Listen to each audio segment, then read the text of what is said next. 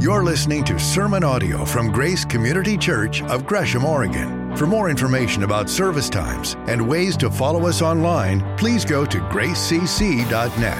That's gracecc.net. And thanks for joining us.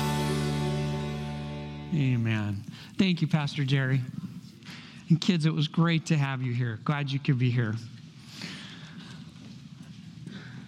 Well, it is that unofficial holiday known as Super Bowl Sunday. Yeah, so we might as well just get this out of the way, right? That's the day it is today.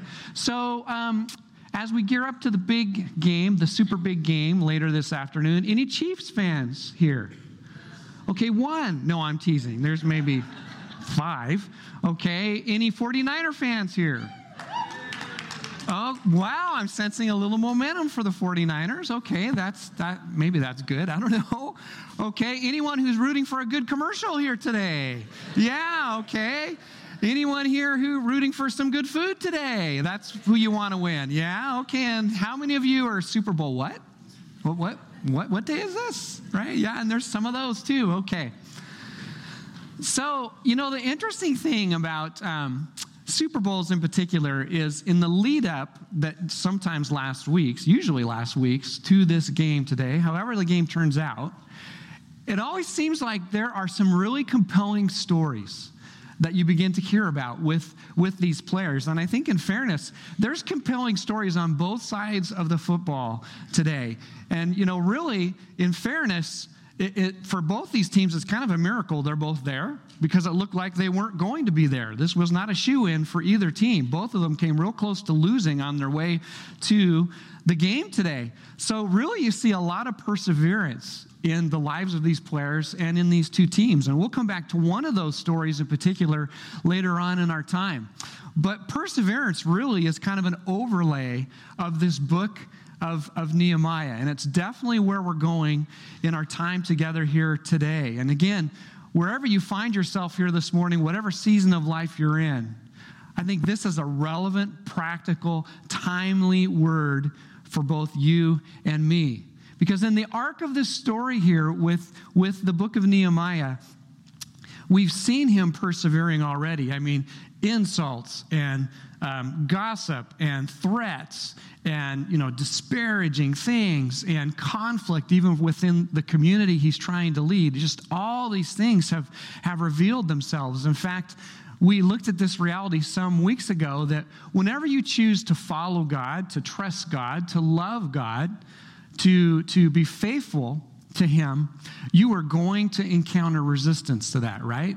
Sometimes that resistance comes from within. It's our own struggle with our sinfulness and selfishness. Sometimes that struggle is from without. We have an enemy who hates God, hates us, and is constantly warring against us. But also, we live in this broken world with broken people. And many times, that resistance will reveal itself as well.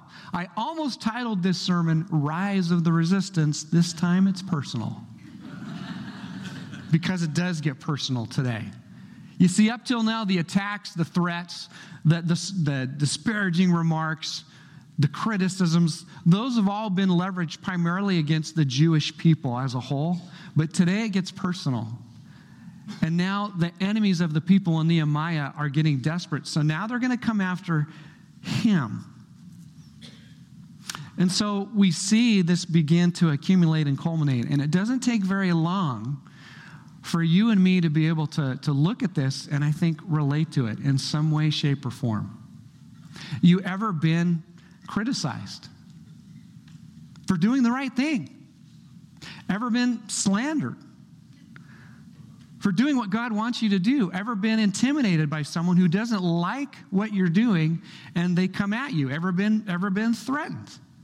Of course you have. Well, let's go a little bit further. Have you ever felt like giving up? With whatever that looks like, with whatever that means for you. This time last year, there was a culmination of things in my life. I mean, all of us had emerged from COVID, and COVID was its own kind of difficulty. And any of us in leadership in COVID, it was very, very difficult. And so there's that. And then many of you know, because I've shared this in the arc of things the last couple years, in that season, Jamie and I had lost 3 parents in 2.5 years. We had been very, very heavily engaged in caring for them and trying to help them finish well, but that was its own level of difficulty. And there was other stuff going on in my personal life that I didn't necessarily tell you about that was also very, very difficult. All that being said, this time last year, I was at a place in my life where I felt like giving up. I really did. And some of you were right there this morning. You know, maybe work is just incredibly difficult. You wish you could get out of it, and you can't. Maybe someone is making your life difficult at work, or maybe you're just struggling at work, or maybe, like so many have done in the last couple of years, you've done what they called quiet quitting or silent quitting, where you show up, you put in your time, but your heart's not there, and honestly, you don't want to be there. You're just doing what you have to do. Or maybe you're on the other side of the equation. You've been looking for work despite all this stuff we hear about, oh, the economy's great, it's doing well. I've talked to so many people who are just so frustrated in trying to find work, trying to find a job.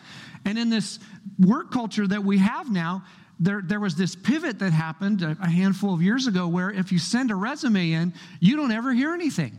It's just crickets. So you never know, am I being considered? Am I not? And it can get profoundly discouraging. And some of you feel like quitting, quite honestly, on your marriage this morning. Things are hard.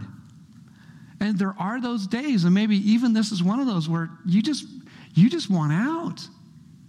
And some of you are in the place of where you're dating, and it's just so frustrating, and it never works, and it's just always kind of weird, and you can't seem to find the right person, and where do you start, and do you really want to keep doing this?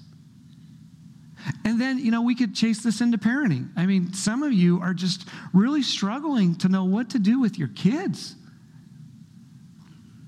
And you feel like giving up some days. And some of you, as grandparents, are struggling with your grandkids.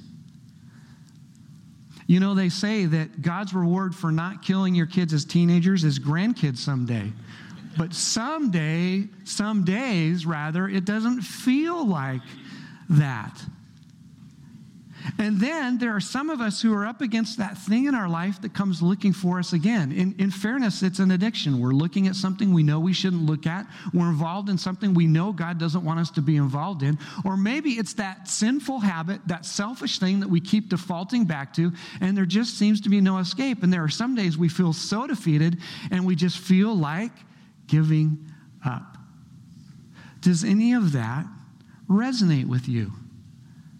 And I bet it does. And some of you are right there this morning. Will God in his providence, God being the God who meets us where we're at, who gives us hope and encouragement and perspective, this is a word for you today. It is not by coincidence that you're watching and listening to this or that you're here in the room. Because God wants you to know he loves you and he has a plan and purpose for your life, and to not give up. And to get that perspective, to get that hope, to be reminded of that again, we're going to go back to the story of Nehemiah. So here's the deal. The walls we're about to read have been completed. The gates, though, are yet to be set in place. So the city's still in a place of vulnerability, but a lot of work has been done, and it's remarkable, and it's amazing. But now the resistance is going to intensify against Nehemiah especially. And he's going to have multiple opportunities to give up, and he doesn't. And how is he able to do that? What does that look like? Well, Nehemiah chapter 6, and we'll start with verses 1 through 2.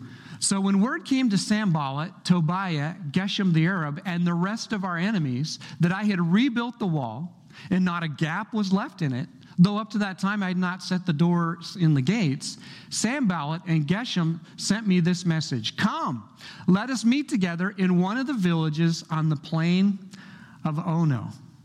Now, this doesn't quite set right for those of us who have been following the arc of the story, right? I mean, these guys are the sworn enemies of Nehemiah and the people, and now they want to meet with him in the valley of Ono? What's the problem with that? Well, for starters, it's named after the person who broke up the Beatles. I mean, that's bad, right? Okay, no, it's not. We kind of went off the rails there. No, it has nothing to do with that. But this is a problem. This is not the plains of oh no. This is the plains of oh no. Because of what's lurking behind this. This was about as far as you could get from where Nehemiah's protection was, where his authority was. This was on the very edge of where he would have resources at his disposal. To go here was a great risk. And these guys who have sworn to be his enemies, who have criticized him, who have attacked him, who have disparaged him and his people, tried to discourage them, threatened them with their very lives. Now they want to meet together. And the vibe behind this, as we were talking about this in preaching team, is this vibe of, okay, well, the Valley of Ono was a beautiful, the plains were a beautiful place. And so, let's bury the hatchet. Nehemiah, we always really liked you. At the end of the day. And so let's play a round of golf and just hang out and see if we can work this out. And how does he respond to this? Not react, but respond. Look what he says. But they were scheming to harm me. He sees right through it. So I sent messengers to them with this reply. I'm carrying on a great project and cannot go down. Why should the work stop? Why leave it and go down to you? 4 times they sent the same message, and each time I gave them the same answer. He refuses to be distracted. He keeps the main thing the main thing. And the main thing is to keep the main thing the main thing. He is trying to build this wall, and yet they are desperate to stop him. And so they're doing their very best to distract him. Do you and I have any distractions in our lives that keep us from keeping the main thing, from doing the things we need to do, even from following the Lord? Would you take this out of your pocket if you have it, or just look at it in front of you? Recent survey released just this last year from review.com says that the average American does what you and I just did, pulls out their phone 144 times every day. And that we spend an average, and this is an average, right? An average of 4 hours and 25 minutes on our phones every day. And some of you might be thinking, well, it's those millennials and Zoomers. They're completely, skewing the survey. No, that's an average. Some of us more, some of us less, but talk about a source of distraction. We're more connected than we've ever been. We're also more disconnected than we've ever been. And we're more exposed than we've ever been. Look at where this goes here. So as the arc of the story continues, a 5th time, Sanballat sent his aid to me with the same message, and in his hand was an unsealed letter in which was written, "It is reported among the nations, and Geshem says it is true, that you and the Jews are plotting to revolt, and therefore you are building the wall. Moreover, according to these reports, you're about to become their king, and have even appointed prophets." And I sent him this reply: "Nothing like what you're saying is happening. You're just making it up out of your head." They were trying to frighten us, thinking their hands will be too weak for the work and it will not be completed. But I prayed, now strengthen my hands. Let's look back, though, at what happened here. So they send an unsealed letter. So in that day and age, when you were sending an important letter to someone, you would seal it, especially if it was from a governmental authority. Sanballat is a governor, so that should be sealed with his seal. And the significance of that was, if that seal was broken and you were the delivery person, you were the messenger, your literal life could be on the line because of that. So to send an unsealed letter was like posting something on X in our day and age. This was out there for everyone to see. Because it was unsealed, it was a welcome mat to open it up and read it and look at what it said. And so this is being passed along as it finally gets to Nehemiah. And it's absolutely not true. But there is legit concern here. Because some years earlier, this same king who sent Nehemiah, had gotten a report that the Jews were beginning to revolt, even though it wasn't true, and he had stopped construction on the walls and the rebuild of Jerusalem because of it. So they were drawing on some history here. It had happened before. Maybe they could make it happen again. And again, look how Nehemiah responds. He confronts it, but he doesn't justify himself. He doesn't explain himself. He doesn't necessarily defend himself. He just says, this is not true. And so he keeps going despite their slander. He says, you're just making it up. Now, of course, wisdom needed in this. This is not simple necessarily. But when someone slanders us, how often do we err on the side of explaining ourselves, justifying ourselves, defending ourselves? And again, this has such a modern feel to it, does it not? It is reported among the nations. What does that sound like in our culture today? Unnamed sources have said. Well, who are these unnamed sources, right? Or if it's more relational, person to person, you ever had a conversation with someone where they're talking about something like this that's a criticism of you or even slander of you, where they say, well, everyone thinks this. Everyone believes this. You ever stopped and asked, who's everyone? Right?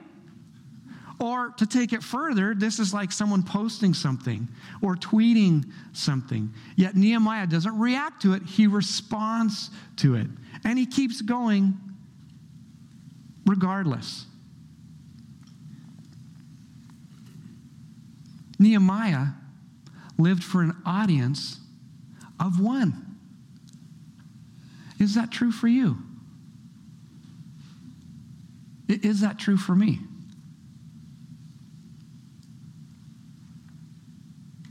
What a very necessary question to ask. Because some of us are bent towards pleasing other people, right? Actually, a number of us are. I'm one of those. I have a bent towards pleasing people.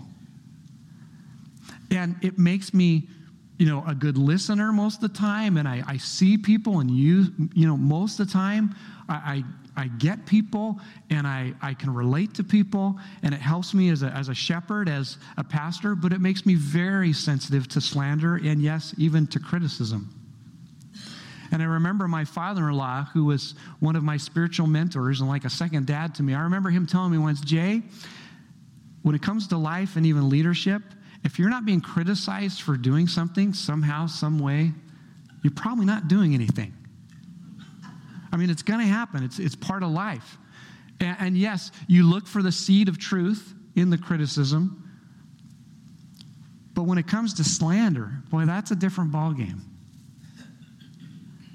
And so many of us feel a need to justify ourselves, defend ourselves, set the record straight. And yeah, there's a time and place for that. But it's interesting to me that Nehemiah just says, you know what? You're totally making that up. It's not true. And then he moves on. So the enemies take it to the next level here. If they can't distract him, if slander isn't going to sway him, maybe this will. So one day I went into the house of Shemaiah, son of Delaiah, the son of Mehetabel, who was shut in his home. And he said, let us meet in the house of God, inside the temple. And let us close the temple doors because men are coming to kill you. By night, they are coming to kill you. Is there any fear swimming around in there? They're coming to kill him. What's he going to do? And so this is, again, how he responds. Should a man like me run away?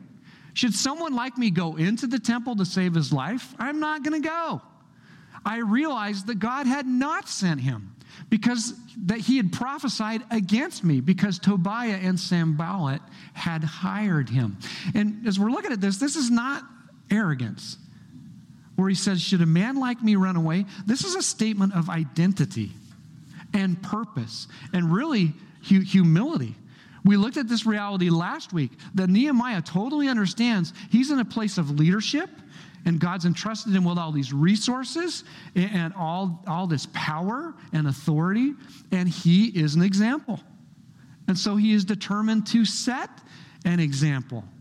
And this is really interesting. The word here for temple is the word for temple. So what this false prophet is trying to entice Nehemiah to do in his fear, in the what ifs, is to go into the temple. But according to Numbers, chapter 18, only the priest could go into the temple. This isn't talking about the outer courts. This is where the priests go.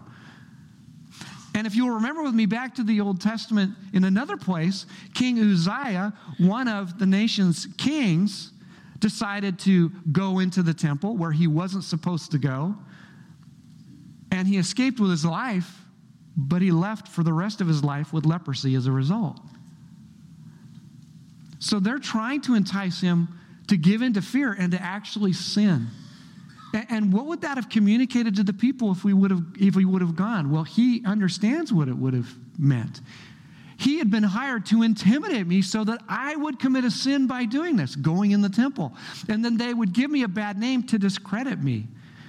I mean, if you read on in the book of Nehemiah, in Nehemiah chapter 8 and 9, he's going to call the people back to the law. He's going to call them to repentance. He's going to call them to revival and to reform. And how is he supposed to do that when he doesn't follow the law himself? And so you see all this fear, and yet he keeps going despite it. And we've looked at this reality before. Faith is not the absence of fear, it's what you do in the presence of it.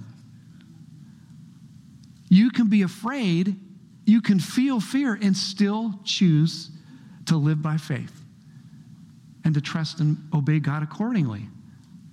What are you afraid of this morning? What are you going toe-to-toe with? And you know, as our Gary Brashear so rightfully has reminded us, when he got his cancer diagnosis a couple years ago, or however many years ago it's been now, he was afraid, and understandably so. But his mind started to go into the what ifs. Well, what if this happens? Well, what if this happens? And remember what Gary told us he did when he began to struggle with that? He recognized that Satan lives in the what ifs, and we can't live there. We have no control over the what ifs. But so much of our fear comes from the what ifs. And can you imagine what's going through Nehemiah's mind? What if word gets back to the king, even though it's not true, that I'm about to revolt? What's going to happen to me and my people? What happens if these guys come looking for me? If these guys really are going to kill me? Maybe I should run to the temple for protection. And on it goes. He keeps going despite fear. And the what ifs will paralyze us, will discourage us, will distract us, will immobilize us like nothing else. And we're reminded by Nehemiah's example, from right thinking comes right living. He remembers who he is. He remembers who God is. And as we'll see in just a moment, he'll remember his purpose. So I want to look at some characteristics of people who don't give up. Characteristics that we see in Nehemiah's life as he responds to distraction and slander and criticism and even fear. And this template I got from a guy by the name of Renee Schleffner. We've talked about him and his church previously, Twin Lakes down in California. They did a similar series, and I really like this template, so I'm stealing it. His template, my sermon. So here we go. 4 characteristics of people who don't give up. Remember when he responded to them trying to draw him away from the protection of Jerusalem. I'm carrying on a great project and cannot go down. Man, that's not arrogance. Again, that's the realization that he has work to do. That this is his priority. And we see here that he has this compelling purpose. Do you? Do I? Do we have purpose to our life? I mean, is there more to life than just paying bills, taking vacations, watching the 49ers beat the Chiefs? Wait, no, I don't have a dog in the fight. I just want a good game. And the answer is yes. I mean, do you realize, we were talking about this at Preaching Team when we first started this series, God didn't ever directly tell Nehemiah to go rebuild the walls. You will not find that. Remember chapter 1? He gets this report that Jerusalem still lies in ruins. The people who are left there are just living like ghosts among the rubble, and the walls are broken down. And even though successive groups of Jews have gone back with the blessing of the king to begin rebuilding things, but the walls are still not built. So he looks around, proverbially at this point. He sees what's broken. He prays to God for opportunity, and the opportunity comes, and he's ready, and he asks for resources and authority, and the king grants that all to him, and he begins to rebuild the walls. But sometimes we have this tendency to look at the godly men and women of Scripture like Nehemiah and to make them into superheroes and to think, oh, I could never be like that. I mean, that's great, that's inspiring, but that's not me. I'm just that's not for normal people like you and me. But what did Nehemiah do? He looked around at what needed to be done, and he did it. He saw what was broken, and he fixed it. You see, my friends, whether you and I know it or not, or recognize it or not, and I hope you do, I hope you know it, and I hope you recognize it, and I hope this reinforces it, but you have purpose for your life, and so do I. God loves you. He wants you to have an intimate relationship with him. You were created for it. My capacity, your capacity for relationship comes from God. And so once again, you need to hear today that you have a higher purpose. You have a greater purpose than just making money and seeking comfort and doing your best. God has a much greater plan for your life and mine than that. Because when you chose to receive Jesus as your Lord and Savior, when you were saved by the divine rescue mission of Christ's death, burial, and resurrection, he didn't just save you from something, he saves you to something. You not only are saved by the divine rescue mission, but you are a part of it. You are a part of the divine rescue mission and the kingdom of God if you have received Jesus Christ as your Lord and Savior. So you have a purpose that supersedes the daily things of your life. You are part of the divine rescue mission, which means, like Nehemiah, you look around and where someone or something is broken, where sin is marred and destroyed and robbed something of what God always intended it to be, then you do something about it. Wherever there's brokenness, we lean into it. I have a purpose to my life that will never change because I know and love Jesus Christ. Someday, I'm not going to be a vocational pastor.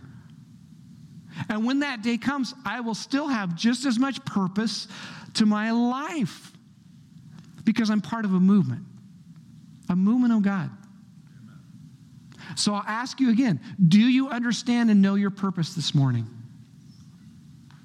It's to know God and enjoy him and love him and to love other people and to join his divine rescue mission. God is redeeming and restoring and renewing this world. It is happening. And no, we haven't fully got there yet, but we are the hope of the world as the church through Jesus Christ.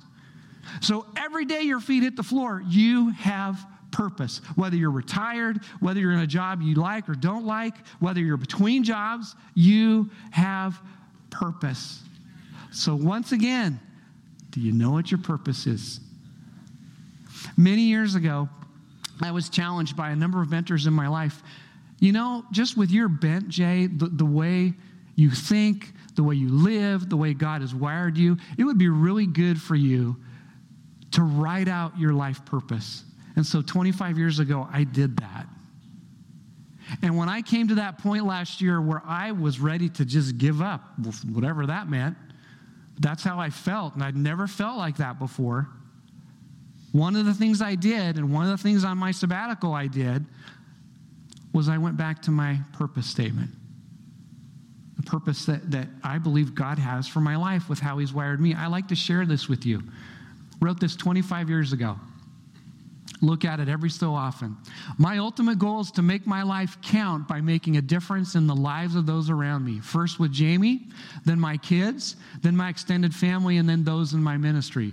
I will use my gifts of pastor shepherd, exhortation, and mercy to join God in his work and advance his kingdom and impact the lives of those around me. And you're going to hear some strength finder language here. I am a communicator, a learner, a ranger, a developer, a maximizer. And I will allow God to place and use me where I can have maximum impact for him. I will lead my family intentionally, guided by the Holy Spirit, seeking to love my Jamie and my kids by the standard that God has set before me. I will constantly seek ways to deepen my intimacy with Christ by developing my character, honestly facing the issues in my life, striving to make better choices, and allowing the Spirit to change me as he sees fit. I will speak the truth in love, finding my significance in Christ, seeking to please God and not others. I will finish the race, fight the good fight, and take hold of the crown of glory that God has promised me, the crown that will never fade away. It took me about 3 years to craft that. And I came up with that because I never want to lose sight of God's purpose for my life. I have purpose, and so do you. Doesn't mean you have to write it out, but he does want you to live it. And so therefore we have hope despite what life throws at us. And look, Nehemiah sees them coming from a mile away when they want him to meet them on the plains of, oh no. And they're trying to frighten him over and over again. And he realizes, man, God didn't send that prophet. God is not telling me to go run into the temple and hide. All this leading up to, he had this really clear discernment. And discernment doesn't start with a D. It doesn't alliterate. So I wrote perception because all this is P stuff. But the point's the same. Do you have discernment? And actually, if you know Jesus Christ as your Lord and Savior, he lives within you through his Holy Spirit. And yes, you actually do. You have access to discernment. Now, some of you are gifted at this. It's actually a spiritual gift. Scripture deliberately singles this out as a gift. And my wife, Jamie, has this gift. I'm absolutely convinced. She has the gift of discernment. She's able to size up people and situations and motives, and she reads them pretty accurately most of the time. And I've learned through the years to listen very carefully to what she thinks. And Nehemiah sees what's coming here. And again, if you look at the language that's used here, the plurality of the we and the us, it strongly suggests, it never says it explicitly, but I think it's there, it strongly suggests that he was in community. In fact, we know he was. And discernment comes from living life as a community, helping one another see the work of God and that which isn't the work of God.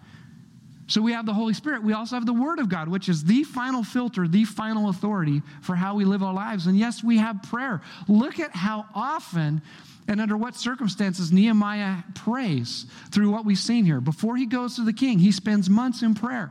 Then when he's in the moment asking the king, risking his life, he's praying.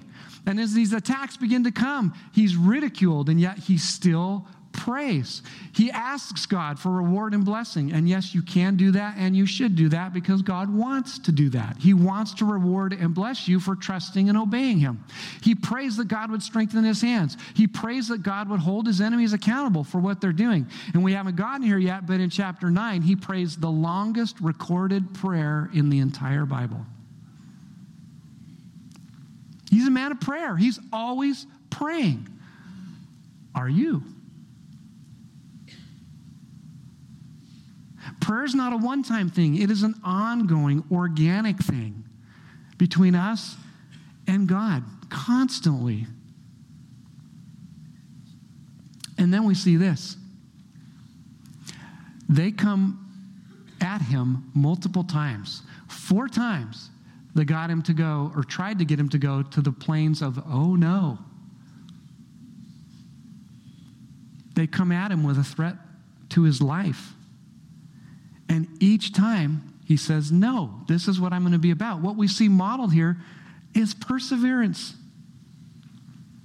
You know, the older I get, hopefully, the wiser I get, the more I recognize and am sold out on and believe in the reality that so much of life, so much of godly living is a long obedience in the same direction, as Eugene Peterson used to say. So much of life is perseverance. It's doing something when you don't feel like doing it, but you know it needs to be done. It's not doing something you want to do because you know it's not what God wants for you. And sometimes we forget perseverance is a necessary part of maturity as a Jesus follower. In the New Testament book of James, remember it says this, consider it pure joy, my brothers and sisters, whenever you face trials of many kinds, because you know that the testing of your faith produces perseverance. Let perseverance finish its work so that you may be mature and complete, not lacking anything. Jesus is our empowerment. He is our example. But it also comes down to our effort. Now, who is this? Brock Purdy, the quarterback for the 49ers. You're going to see him today. Do you know the Brock Purdy story? He's a 3-star recruit coming into college, which means he was good but not great. Lots of 3-star recruits out there. Played for Iowa State in college, not exactly a football powerhouse. In the 2022 NFL draft, no one thought he was going to be drafted, including him, but he was drafted as the very last player. How would you like that as your distinction in entering the NFL? Do you know what his name became? Mr. Irrelevant. How would you like that to be your name in the media? And so the reality is that when you're drafted last in the NFL draft, you're probably not going to be the starting quarterback. Yeah, he wasn't not the starting quarterback for the 49ers when they drafted him, not the second-string quarterback. He was the third-string quarterback. Do you know the job of the third-string quarterback on a team? You're a warm body. You're an insurance policy that the team hopes they never have to cash in on and use. And then the first-string quarterback got injured last year. And then the second-string quarterback got injured last year. And all of a sudden, Brock Purdy is the starting quarterback for the 49ers. Plays his first game and wins. And everyone says he got lucky. Plays the next game and wins. And people say, the media, never happen again. And then he plays the next game and wins. He wins the next 5 games. Helps lead them into the playoffs. And then actually is the starting quarterback this season. And what is the message in the media throughout the course of this year? Well, he gets to start because he just doesn't make mistakes. It's not that he's good. He's just lucky and doesn't make mistakes. He's what we call a game manager. He's not really an efficient quarterback. Starts this entire season and now they're in the Super Bowl. And the all-time single-season passing record for the 49ers is now not owned by Joe Montana or Steve Young. It is owned by Brock Purdy as of this year. Brock Purdy is a Jesus follower, in case you haven't heard. If you've never heard an interview, you wouldn't know that. If you've heard an interview, you would definitely know that. Every chance he gets, he's talking about the Lord. And you made this statement recently about persevering and what fuels and motivates him. Look at this. Life is about being a part of something bigger than yourself. Does that sound like a purpose statement? Does that sound like an identity statement? You get wrapped up in getting all the glory and the fame and the status, and I feel like that's a shallow life, and that can fade away pretty quickly. Brock Purdy never gave up. Brock Purdy is like our Lord because the Lord Jesus never gave up. Because for the joy set before him, he endured the cross, scorning its shame, and sat down at the right hand of the throne of God. Consider him, Jesus, who endured such opposition from sinners so that you will not grow weary and lose heart.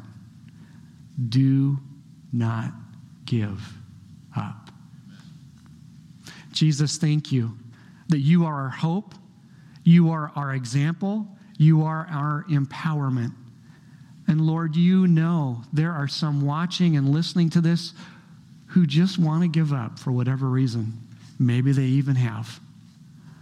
Lord, would you remind us that you are our hope, that you give us a purpose that supersedes the things we do in the normal rhythms of daily life. We are a part of your divine rescue mission. We have purpose. Every day our feet hit the floor because we know and have the risen Lord in our lives. So as our King, would you remind us once again of what you have done for us, what you're doing, and what you're going to do, and would we not give up? And we ask this in Jesus' name, in your name. Amen. This God who calls us into his kingdom, who gives us purpose, who invites us into the divine rescue mission, calls us also to community. And community is something that we take seriously here at Grace. We believe in it and we try to live it. And so as a community, we help one another discover God, follow God, trust God. And so if there's any way we can pray for you this morning, we have our prayer teams right up here, right up front. Please come pray. We believe in the power of prayer. You know, we heard Toby's story where he got healed. God miraculously healed him. That was just so cool and so encouraging. But sometimes the miracle is not in the healing. Sometimes the miracle is in the strength, one day at a time, to persevere, to put your feet on the floor and to choose to trust and obey and follow him, even when it's hard, even when it's not easy. Because he gives us these promises that are so powerful because they're real.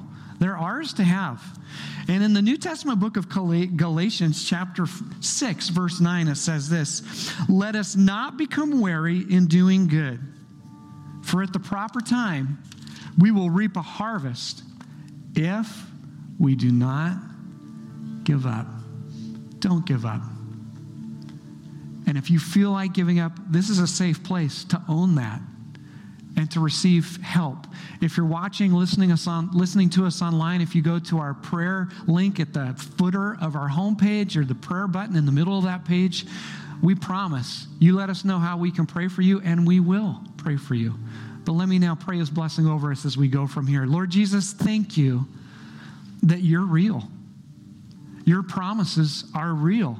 Your word is true, and that you live within us when we have received you and your offer of freedom and hope and purpose and salvation. But Lord, you know, sometimes we lose perspective, we forget, or things get so hard that we just want to give up.